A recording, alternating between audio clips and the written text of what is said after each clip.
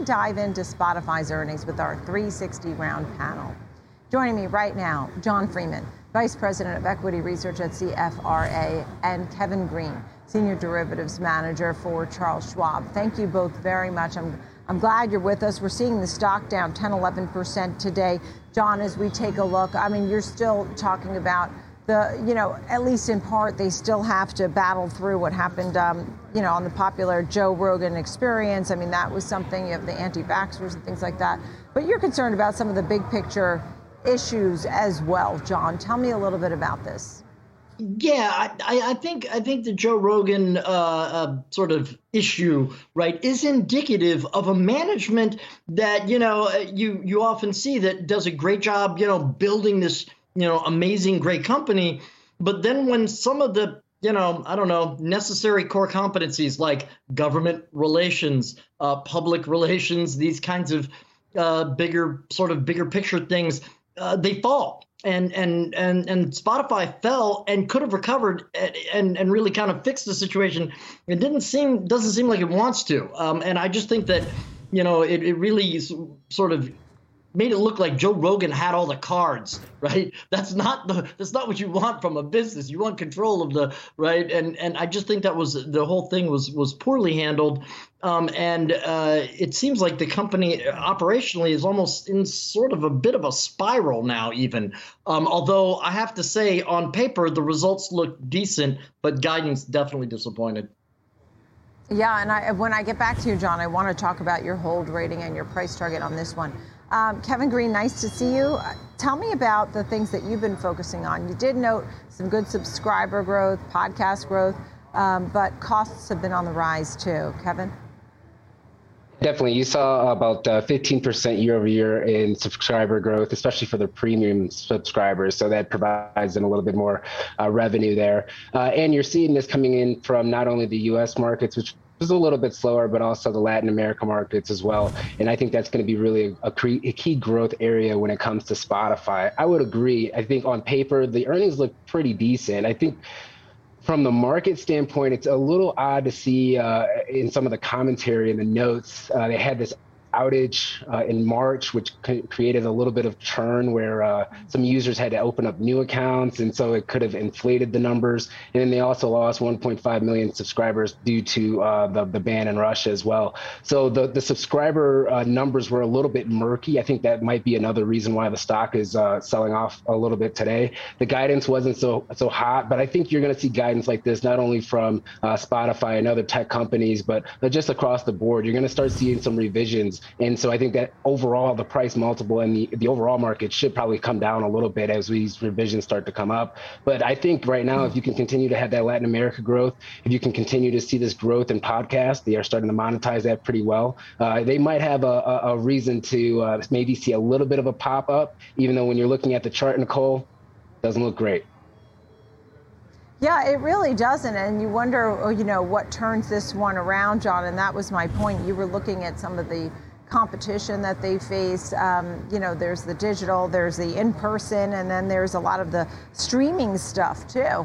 John, yeah. You have a hold rating on this one, right? But your price target is still much higher than the current levels. Your price target is 208. Yeah. It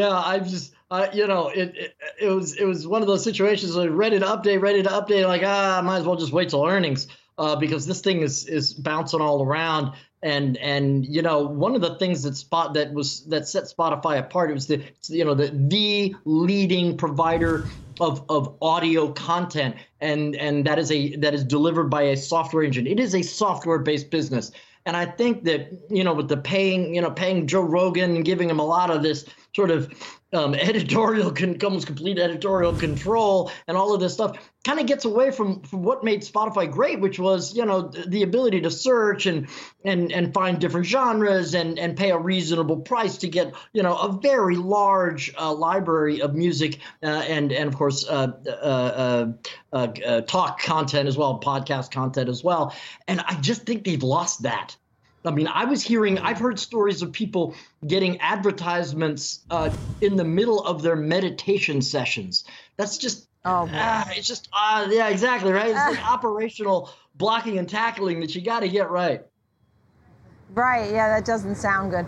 Also, Kevin, you noted the international, the growth and experience that's happening there in Latin America, Europe, you noted. That might be something of good news for them, Kevin. Yeah, I think this is a good opportunity for not only Spotify, but some other growth companies that are out there. The Latin American market, we've seen this not only in Spotify, but we also seen this in Netflix earnings as well. They're continuing to grow, and they are starting to obviously adopt a lot of the content that is on there, and Spotify themselves have to also generate and create and be able to add some of the content that these markets want to be able to view and listen to here. So if they can continue to have that growth, it's going to be great. Now, the only downside that you're seeing, Nicole, one of the downsides is the cost of content. So the licensing agreements that continue to go up, the creators themselves, they want more money. They feel like they're disadvantaged right now when it comes to the amount of streams that they have compared to the dollars or cents, if you will, that they're getting from Spotify. So that's going to cause the cost of the doing business and eat into their margins a little bit. They called that out today, and I don't think this is going to be the last time doing it. You bring up even just Joe Rogan, but you also have, the Obamas as well have a little bit of a subscription model there as well that they're debating if they want to continue. So there's a lot that's going into the content space. Internationally, though, if you're able to bring on some new content that's going to reach those particular viewers in Latin America and some of the European countries over there, it might be a good growth engine for them, because at this point in time, it seems like it's plateauing as far as the average revenue per user is plateauing here in the United States. Right. And so finally here, John, what name do you like better? I mean, are there names that you do have buys on, even similar, or because this one you said this is high risk?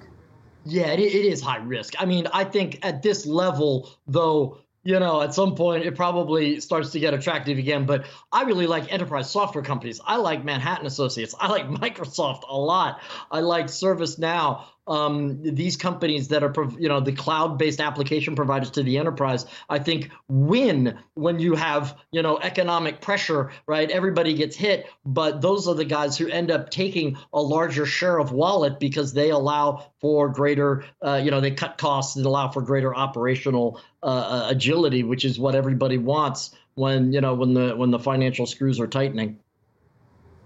Right, ultimately. Great to see you both. Thank you. We're in the thick of earnings season. We have so many names to watch. It's exciting. I'm glad you're both able to be with me here today on Trading 360. Thank you, John and Kevin. John Freeman of CFRA and Kevin Green at Charles Schwab. Thank you.